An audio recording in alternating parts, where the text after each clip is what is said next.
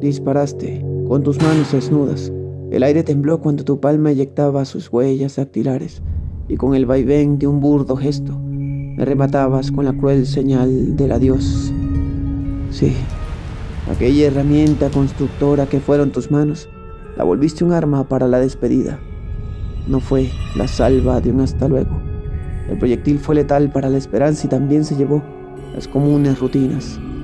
Quizá suena exagerado describir así una despedida. Es loco, lo sé, pero yo expongo las evidencias de que a veces no nos damos cuenta que suena un disparo hiriente cuando decimos adiós.